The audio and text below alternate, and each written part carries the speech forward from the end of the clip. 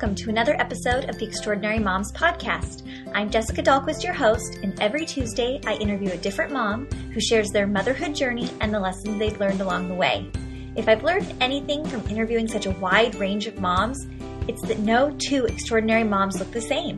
We all have a story to tell, and we are all mothering in our own way. So let's celebrate that and learn from one another. Thanks for listening, and if you like what you hear, please share this show with a friend. Hello, everyone, and welcome to episode 224 of the podcast. I have an incredible episode for you today. My guest is Brittany Fisher Frank. After suffering a very traumatic fall in 2012 that left her a T12 paraplegic, Brittany has went on to conquer every hurdle, every odd, and has gone on to live a truly extraordinary life, including recently becoming a first-time mom. So today we're going to talk about the accident. We're going to talk about overcoming that huge obstacle in her life, how she's doing now, and what it's been like to parent from a wheelchair. She is a remarkable human being and mother, and I cannot wait to share it with you today. So let's get to it with Brittany Frank. All right, I am so thrilled to be chatting with Brittany Frank today. Hey, Brittany. Hi there. Thanks for having me on. It's my pleasure. So fun listening to your podcast, and now I'm here. Yay. Well, I'm glad that you found it and you've been enjoying it. There are just so many women we can learn from. Has that always been something where you have, looked to others for encouragement and inspiration? I do. I just love people's stories. I believe everyone has a story, so I love that we truly are ordinary women on your podcast, and it's just fun to hear bits and pieces of others. Yeah, I totally agree. It's just a matter of really believing that your story has value. It's not the extraordinary circumstances. It's just what you bring to the table is extraordinary, I think. So it is such a pleasure to be getting to hear your story today, Brittany. I've been following you for a little while, and every time, not only am I blown away when you share bits and pieces of the bigger part of your story, the predominant part of the overcoming part, but just your day-to-day joy that you share, it just resonates so much with me, and I have loved following along. Oh, thank you. That's good to hear that the joy is shining through, that it's not just all about the accident, about what changed my life, that it really is the smaller, more joyful moments. Yes, it totally is. It totally is. So for people that may not know you, will you just go ahead and just give a little background on yourself? Yeah, so my name is Brittany Fisher Frank. Some may identify more with the Fisher. That's what I was mostly through college. I didn't get married until after college, but I grew up in the suburbs of Chicago, a little town called Naperville, and I was a middle child there, and I just grew up loving to be outdoors, playing sports, and I moved out to Utah in 2009 when I attended Utah State, where I graduated in elementary education, and I've gone on to get married and had a family, but that's kind of just the brief overview. I'm pretty boring and normal as far as my background goes. On just paper. Your average girl. Yeah, for sure. I was also an elementary school teacher and just loved all my education in terms of that, and getting to be a teacher was so fun. And then how old is your baby now? He is almost 5 months. Oh my gosh. It is so fun. And he is just darling. Oh, he's a hoot. We love him, that's for sure. That's amazing. Well, I know that you really do want to share the joy in the everyday, but let's go back to that accident if people aren't familiar. Will you go back a few years? Was it 2012? Tell me about your life in 2012 prior to the accident. What did it look like for you? Yeah, so life was pretty perfect as of March 2012. I was in my junior year at Utah State. I was running cross country and track for the university, and I was actually healthy, no stress fractures. I just really felt like I was my best self, physically, emotionally, spiritually. I just had a good social life, everything. I felt closer to the Lord than I ever had in my life. And so everything was just really going my way, and Coach had given us the weekend off. We had just won indoor conference, and we had a weekend before we traveled to Arizona for our first outdoor meet of the season. So he'd given us kind of the weekend off. We still needed to get our workouts in, but we didn't have to be there in Logan. And I'm from Chicago, so I didn't have time to fly home to see my family. And so I decided to go on a climbing trip with some friends down in St. George, and I'd never been to St. George before.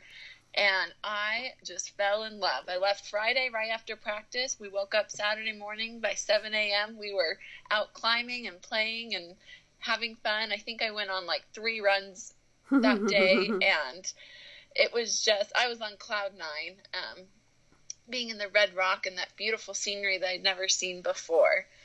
And so, are you ready for me to jump into all that? Yeah, go ahead. Okay.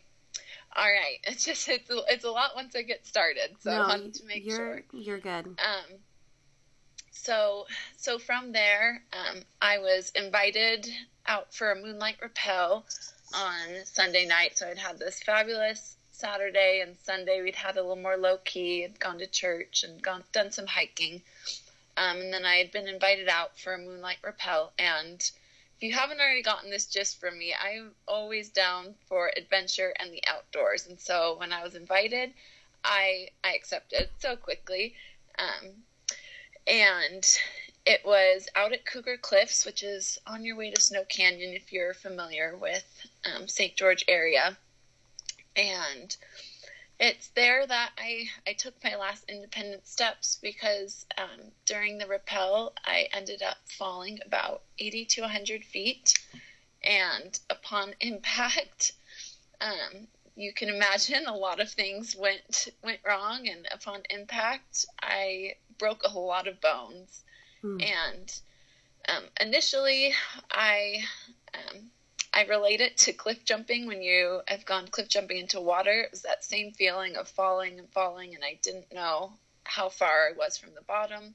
And then when I hit, I went out for a little bit and came back to my senses. And the beginning was definitely the toughest, trying to breathe again after that kind of fall. And after a little while, though, things settled down.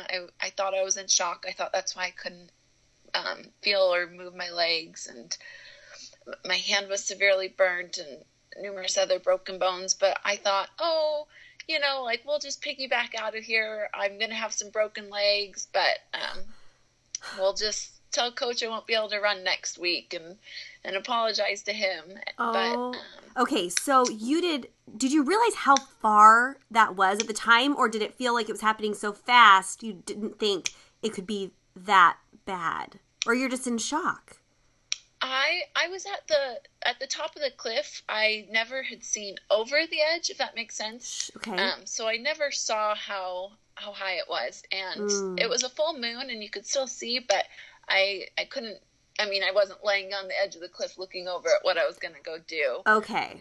So I definitely had no idea the height. It's different than climbing up and realizing how far it was to climb up. Rappelling downwards, you're not sure quite how far. That makes more sense to me now. Okay. Yes, exactly. Okay. Yeah, perspective-wise, you're kind of going down backwards, if that makes sense, rather than looking upwards. And I was just so elated to be outside and felt at such peace out in nature, looking up at the stars and the moon and whatnot. So it really was a peaceful time, even after I'd hit the ground. And it took a while to get help. The fellow I was with had to hike around and get his phone to call.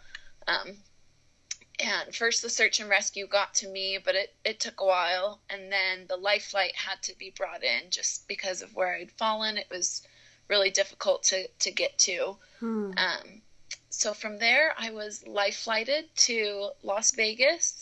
And that's where all the tests began, and surgeries and chaos. And from Las Vegas, I was there for about 10 days until I was stable enough to be moved to a rehabilitation hospital in Colorado called Craig Hospital. It was just a rehabilitation hospital for spinal cord injuries and traumatic brain injuries. And that became my home for the next 3.5 months while I learned to live life again and heal. Wow. Okay. So you get life flighted out and they start doing the tests. What were you initially told? Yeah. So it was so overwhelming. The first time I remember feeling like I'm alone. It's peaceful. I could go to sleep because I hadn't slept yet that night. Was in the MRI machine. And I've had an MRI since, and that is not peaceful. They are so loud. It's so scary. But for me, those were my first peaceful moments. And it was all so overwhelming. I mean, they had explained that I had a spinal cord injury, that my T12 vertebrae had burst, and that's what had left me paralyzed from the waist down. They'd said, all these broken bones, but at the time it was just so overwhelming that I didn't really focus in on any specific thing that they said. All I knew is I just need to talk to my dad before I sign these papers for surgery. Like, let me just talk to my dad before I sign my life away. Wow. And so were you able to talk to him? I was, yeah. I got like this memory of the direction I was facing, and they had the phone stretched over to the bed to me. And what did you tell him?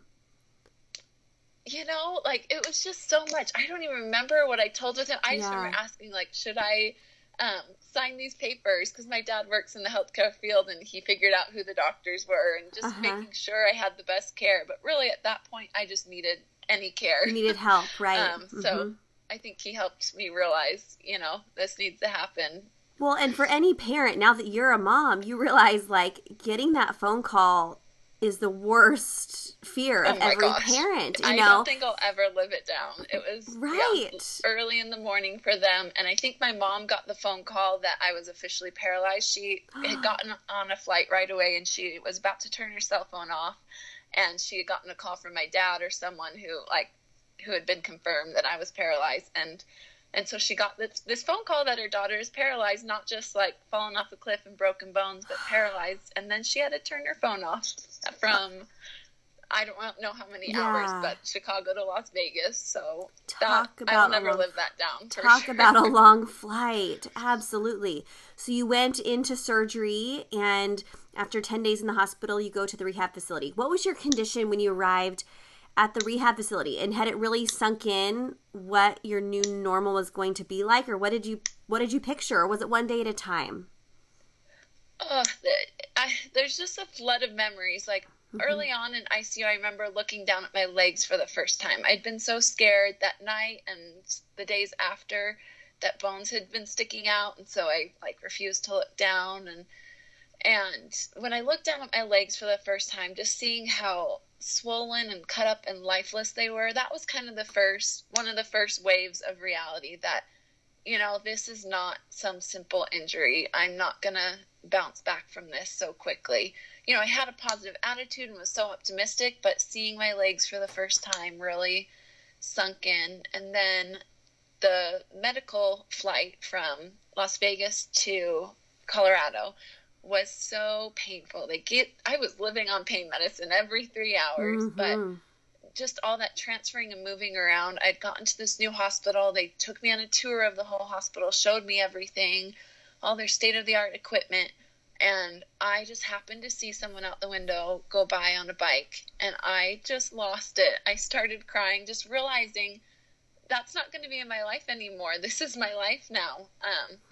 And so each stage kind of brought a new reality with it, especially because everything was changing so much early on. But those were kind of two of the moments that stick out in my memory of it really sinking in.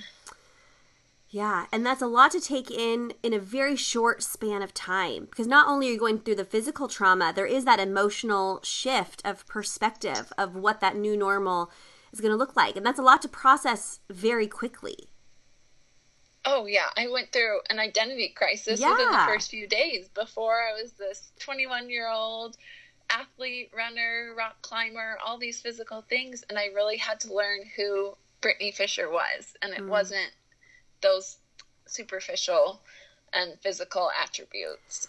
Well, and you said before the accident that you were kind of living your best life. You were strong spiritually, physically, mentally. You were doing great in school, all of these things.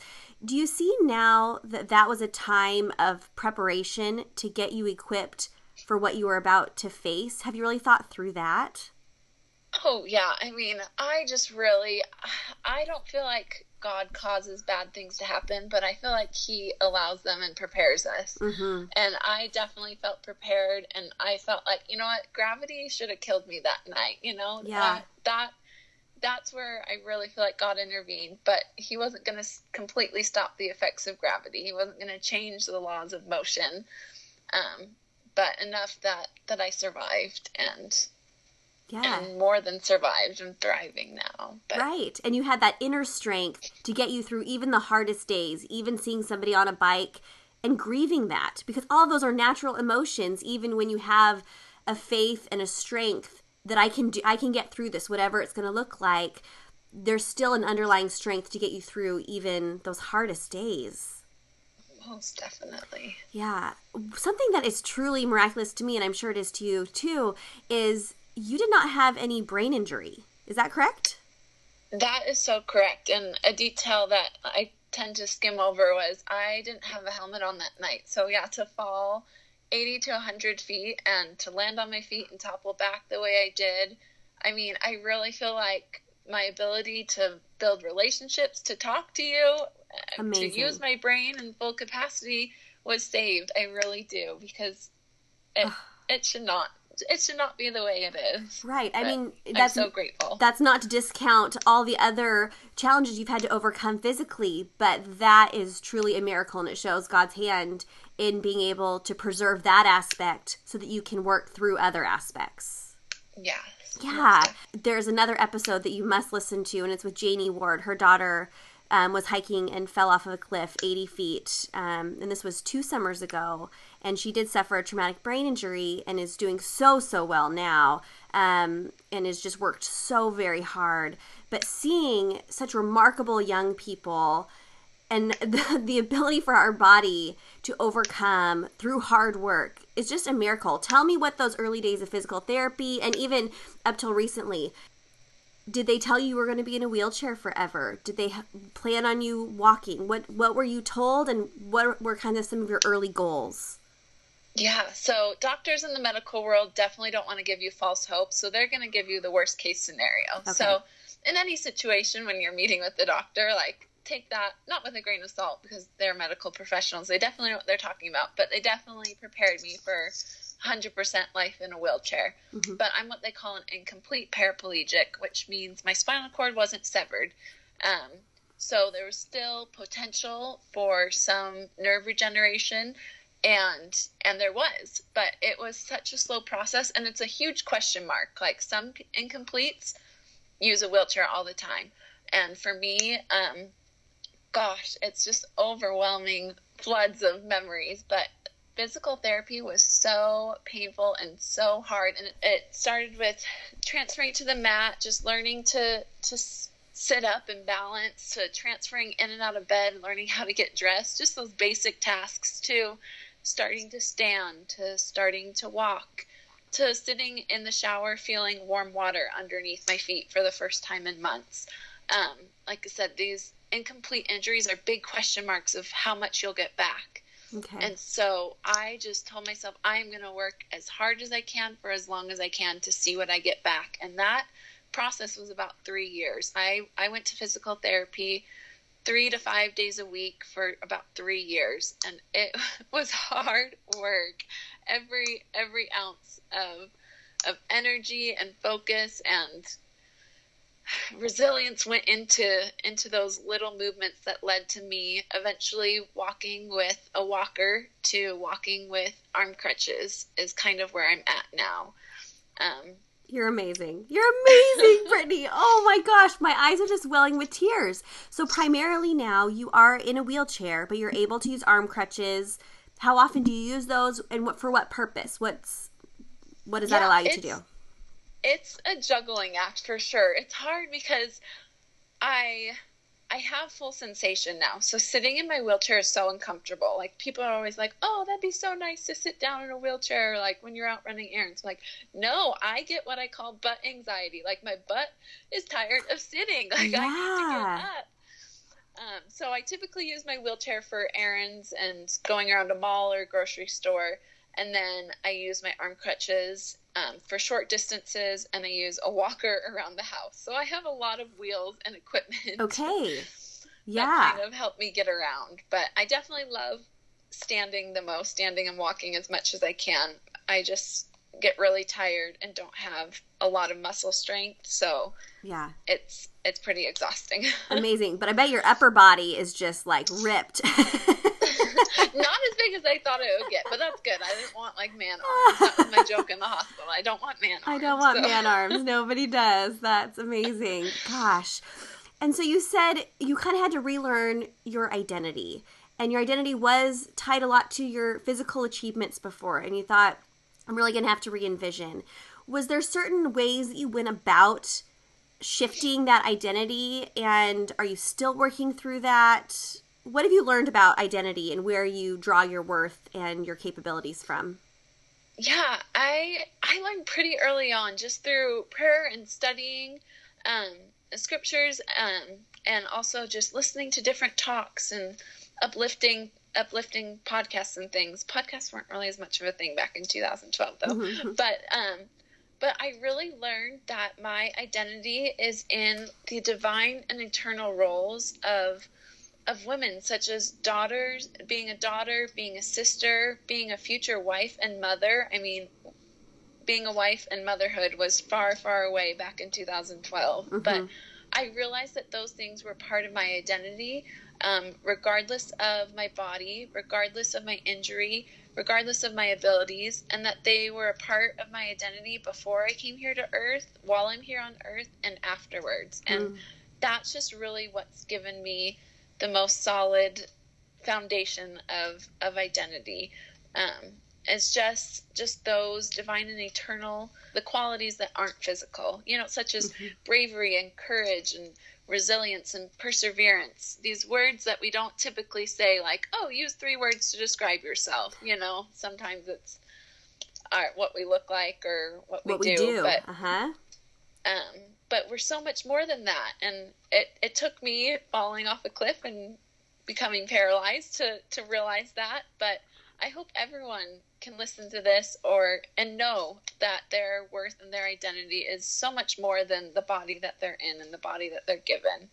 Yeah, and you would hope that we all would not have to wait for that traumatic event in our life, the huge challenge, to get that wake-up call, right? We can hear from people like you and other incredible people who have overcome things and had that moment of reckoning that can educate us, like, don't wait around to really believe in who you are and what you were made for.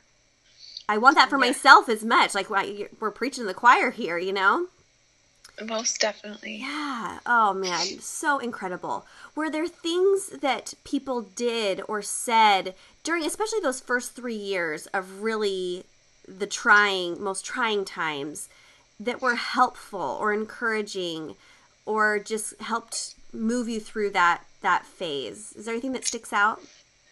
The biggest thing I noticed early on is, when there's problems and trials and difficulties, is to just show up for your friends and family. I had friends fly out and just show up. Some surprised me, others planned it, and they just showed up in the hospital and were there. And that is, regardless of what you say or do, once you show up, showing up is the biggest thing you can do for someone in times of need. Mm-hmm.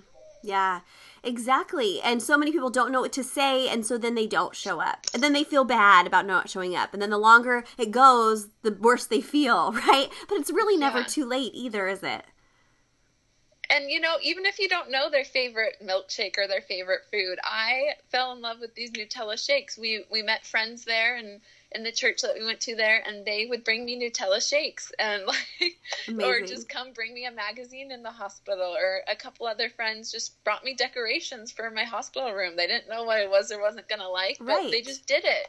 Right. They didn't ask, you just show up. And that's, I think, the most important thing. It is. Sometimes showing up with something delicious is good too, though. That never hurts. That never hurts. Yeah. Exactly.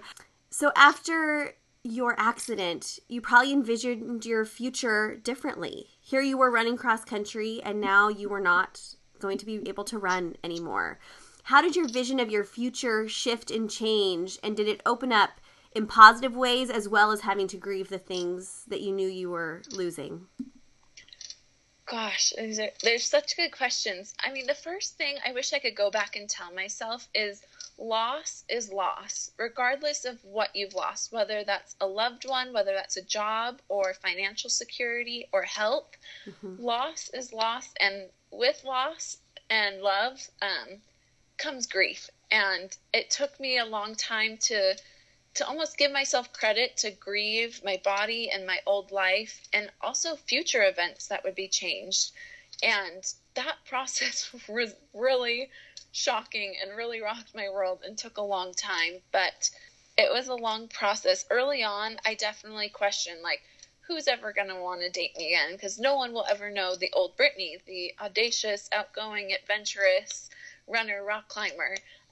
Now anyone I would date or anyone new I would meet would only know this new paralyzed Brittany. That was obviously very early on. My thinking was pretty skewed. And I remember grieving motherhood before I even wanted to be a mother. I was in a stage of life where I was pretty focused on myself and wasn't sure if motherhood was in my cards. And I remember being sad about not being able to hold a baby on my hip and dance and move around the kitchen and around the house. And that was the first time that I realized, like, oh, I do want to be a mother. If I'm sad about this, like, it must be deep down inside me. And so just looking towards the future was hard at first. But as I went back to school and finished my degree and walked at graduation, things slowly started to come together before they fell apart again. And I really had to grieve, because I went back to school and just put those blinders on and got done what needed to be done and kind of shunned all those feelings of grief and loss. And they all came surfacing back up about a year and a half later when I really had to face that identity crisis and this change. And it's taken time, but I feel like I've really gotten there, especially as I've gotten to fulfill those roles as a wife and a mother. Those have really helped. Yeah. Just kind of complete me and make me whole. Yeah, and it's so interesting how you said the old Brittany, who in your mind, was so appealing, and then it's hard to reconcile with all these shifts. Is this new package appealing? That's what your mind's telling you. And it's a lie if it's not. But tell me, who's Brittany today? How is she different? And how would you describe yourself today? Yeah, today I've realized that, everyone's like, oh, a moment can change everything. And yes, a moment can change everything physically. I was paralyzed in a moment, but I don't feel like I was changed in a moment. I didn't all of a sudden become this new Brittany in that moment. It took those months of going through grief and sorrow, those years of hard work. And now today, I just see so much more empathy and compassion in myself. I've really had to slow down and enjoy the moments that I'm in with the body I have. And now I really truly identify as a wife and mother and friend and sister and daughter, and just those qualities I was talking about before, just the bravery and courage and integrity and resilience that I've had to build. Those are the things that I stand on top of now, as new, quote unquote, new Brittany. And that is so much more than being able to run really far. That is so much more than crossing a finish line. Like, the depth that you have been able to achieve through this introspective process as well as the physical process. Gosh, you're a catch, That's amazing. So tell me about meeting your sweet husband, and you got married. Tell me about that. Yes. Oh, Team Trevor is how it started off. Oh. We met about it was longer than that. About 9 months after my accident. I had gone back to school a month after my accident, so it hadn't even been 6 months when I went back to school and we'd met for the first time. And it wasn't until almost a year out that we went on our first date, a year out from my accident, that we went on our first date. And it was cute or ridiculous. He, I'm sure, had never been on a date where he had to load a walker into the back of his car when we went out. So he proceeded to load my walker in and out as we went to and from this date. And when we got back from our first date, I was being stubborn and said like, oh, you don't need to worry about walking me to the door. I've got this. And he still walked me to the door. And this is where his favorite catchphrase comes in. I tripped over the threshold, which honestly, since my accident, the fall of the accident, I really had never like fallen again. Oh, wow. And of course I trip over the threshold and there he is to catch me. And he always jokes that on the first date that I fell for him. right into his arms. Perfect. He will always be there to catch you. Yep. We were both so young still. I mean, I was still 21, 22 years old. And so we dated that first year, and he was so kind and just so willing to take everything on and help with everything. But I, like I said, hadn't gone through that grieving, gone through that mourning.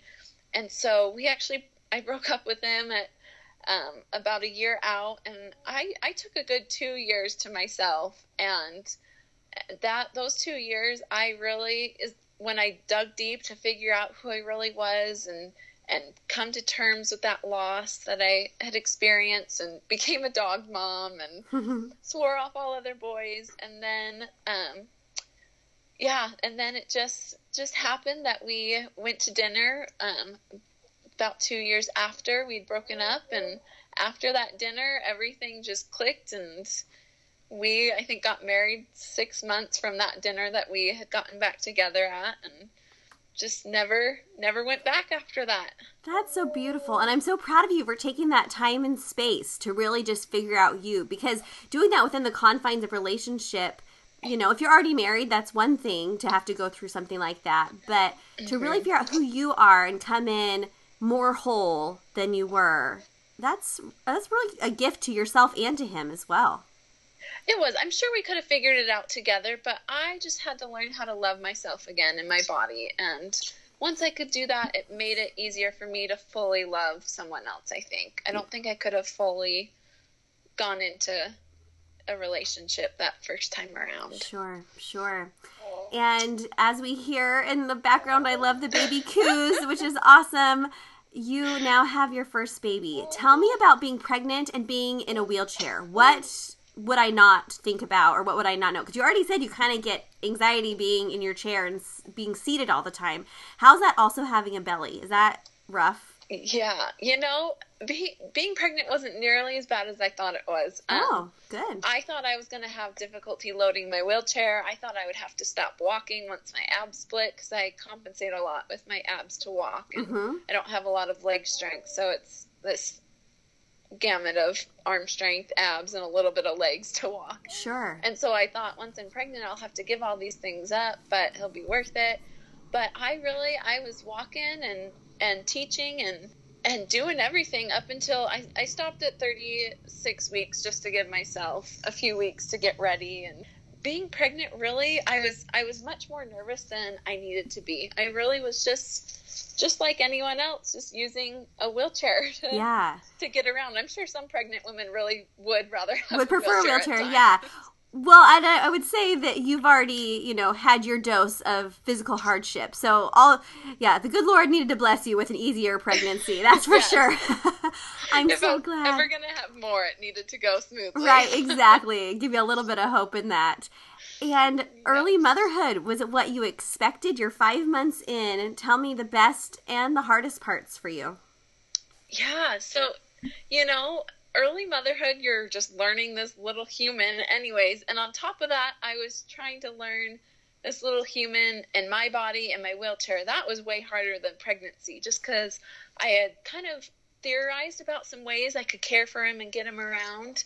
But putting it into action and testing him out was a whole different ball game. And so we had some failed attempts, no drop babies, but but definitely some things that did work and didn't work. And we've just found for those early on stages, just having him in a wrap all the time when he couldn't support himself, he was constantly in a wrap on my body as we transferred and went to and from.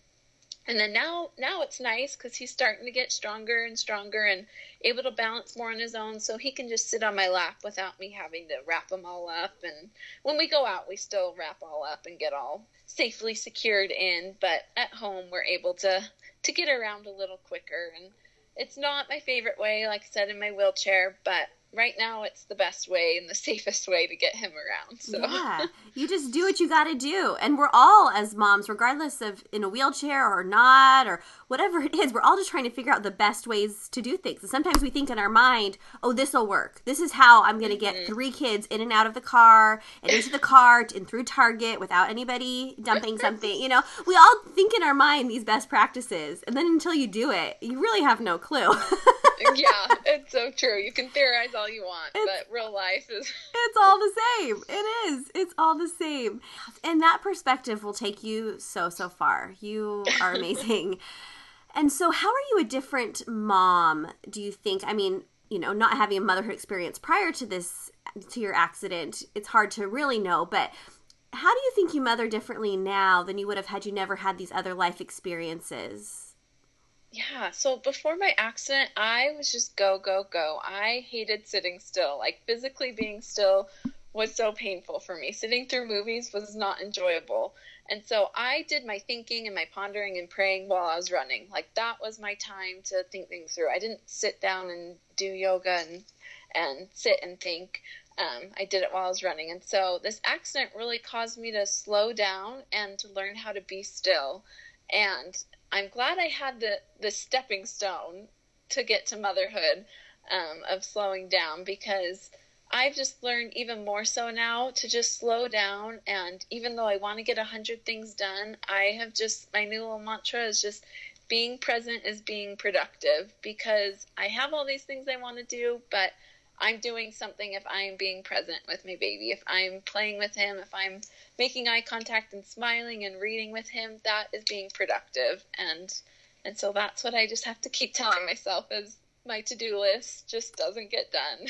I love that way of thinking of it. And as you said the word productive, I thought produce. Like, when you are being present, what you're producing is the thing that's most meaningful to you. So if your goal is to be productive and check everything off your list, is that really what's most meaningful to you, to have a crumbless floor? You know, sometimes my life reflects that that's my value, and it's not. What I want to produce is humans that feel like they're loved and taken care of, and that mom took the time for them. That's productive. Ha. I love that. Yeah, that really like you said, where you put your value. Yeah. Doing the things where you put your value. I'm going to think on that even more. That is a really beautiful shift, because productivity, we get to choose what we're productive at. And producing good humans should be our number one goal as a mom. It's hard, though, because it's not as easily measurable as, the dishes are cleaned in the sink. Check. Right, the floor is clean. Check. I did this many hours of work. I did this much exercise. You know, like, helping a child develop isn't necessarily check marks, because they're constantly developing and growing and changing. And that's been the most magical thing that I've noticed as I've been present and and just in the moment. Yeah, it is tricky, but the more you're aware of it, the more you can combat that and then just make the decisions to live more intentionally. And that's really and truly what you're doing, which is so beautiful. So I know there's a lot of moms listening who are working through stuff. Maybe they're dealing with physical challenges, mental challenges, hard relationships with their kids, hard seasons. What would you tell that mom that is struggling, who's feeling like they're lacking, or they're just trying to overcome a weakness right now? I've thought on this, and I think the biggest thing that I've learned in life is weaknesses, trials, difficulties, those are all opportunities to grow. You know, as hard as that is to hear, when you have those things going on, that just means growth is happening, and growth will continue to happen as you continue to work on those things. And those things aren't necessarily fun, and sometimes learning and growing is painful and soul stretching and physically stretching sometimes. But just seeing those as opportunities to grow. And, you know, if we were so strong in every area of life, it would be kind of boring, because there wouldn't be any growth. We wouldn't have these aha moments. We wouldn't be able to write down and see the changes in our lives. And it would be kind of stagnant if we were just perfect at everything. Life, I really think, would be boring if we were just all perfect at everything. So just seeing them as opportunities to grow and change and become better. Yeah. Because, I mean, just look at your life now. I was talking to someone the other day who likes to feel like they're in control and kind of know everything. And we were talking about how feeling like a know-it-all really limits your potential to dream big, because you're also limiting what you think for your future. But if you're leaving it kind of wide open, like whatever life throws at me, whatever is going to happen or not happen, it's all for my good. That's like a much healthier, more fulfilling way to approach it than just, this is what I want to be, or this is what I want to achieve by a certain age or whatever, because that's truly limiting, even if they're high goals. Mm-hmm. It is. Yeah. So what's next for you? What's next for your family or for your motherhood, or what's next? You know, I just feel like every single week and month is such a change in my little boy's life, and I just feel like I am constantly learning new ways to do things. I think maybe I'll get back to the classroom, or maybe I'll find a field of work that really resonates with me. But right now, this job is keeping me busy from For sure. more than 9 a.m. to 9 p.m. I was going to say 9 a.m. to 9 p.m., but it's more hours than that. That's for sure. All moms know that. It is. Do you remember that commercial a few years ago when they interviewed a bunch of people for a job, and they said, okay, you're interviewing for this job that's, cleanup. There's a lot of physical labor. There's a lot of emotional work to be done. It's like 24/7. And they go on, and they're like, and you don't get paid. And they're like, what? What the heck? What job is this? And it's motherhood. That's the job, right? It is a full-time, it's a hard job. That's what I've realized too these last few months. It is hard. And it's also awesome. So it can be all the things, that's for sure.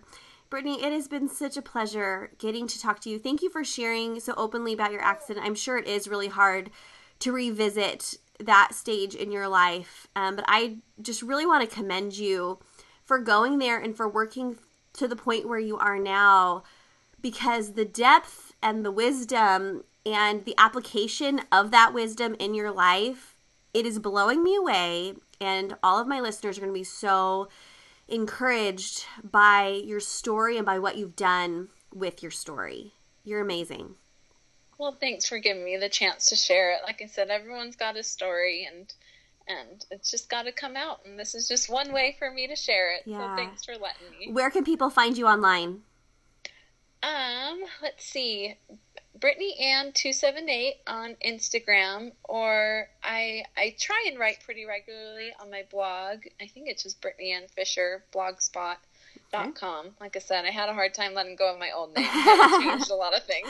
For sure. Your name is on everything. It's so annoying. It is. When you have to change it, that's a lot. Yeah, it is. Those are a couple of the places. It is. Well, I always ask my guests just one final question, and it's this, Brittany. What would you tell your pre-motherhood self? Ooh. I think that I can do it with the wheelchair, with going places. I think everyone kind of doubted, like, if I'd be able to do this on my own. And my husband works full time, and we're doing it. He's taken care of. We get things done, and I can do it. And I figured it out. So I would tell myself, you'll figure it out. You'll get there. And you are. Brittany, thank you so much for taking the time today. It was such a joy getting to chat with Brittany today. Didn't you just fall in love with her? She is such a joy to follow online, and she's one of those presences that comes across your feed on Instagram, and you're so glad to see a dose of her day and of her smile and of her gratefulness for motherhood and for life. There's something about people that have had a really traumatic event happen in their life where they faced mortality literally, and they've come out on the other side stronger and deeper and wiser. And that is Brittany. And I just want to learn from her and glean from her joy and appreciation for living life a new way, but living life nonetheless. So powerful. Oh, love it so much. So pictures of Brittany and her cute, cute family, including her baby son, is over on extraordinarymomspodcast.com. If you don't already follow me, you can do that at Jessica Dahlquist 3 on Instagram or on Facebook at Extraordinary Moms Podcast. I heard from a lot of you last week that the money tips from Natalie were so very helpful, and so we're going to shift a little bit to some new money tips coming out this Friday, but it's about saving for college. Abby Chow is the co-founder of College Backer, and she's going to talk about how you can start saving for college now, even if you have a baby in your tummy, even if you have a toddler, or if you have a 16-year-old and you're starting to freak out about how much college costs. It's never too late. And College Backer is a program that will help you to save for college, and she even has an incredible offer where she can help you get started today. So I hope that you will check out this Friday's episode with Abby Chow about saving for your kids' college. Money is a tricky thing because kids are expensive. So whether you have 1 or 15, does anybody have 15 out there? DM me if you have 15 kids. I'd love to know. Whether you have 1 or you have, how about 4? Let's say that. Money can be a huge stressor in a home, or it can be something that gives you freedom because you know you're planning ahead. So equip yourself with these resources now. So hopefully these episodes will help you to do just that. So check that out this Friday. All right, everybody, thanks for tuning into the podcast, and we'll see you next week for another episode with another extraordinary mom. Bye.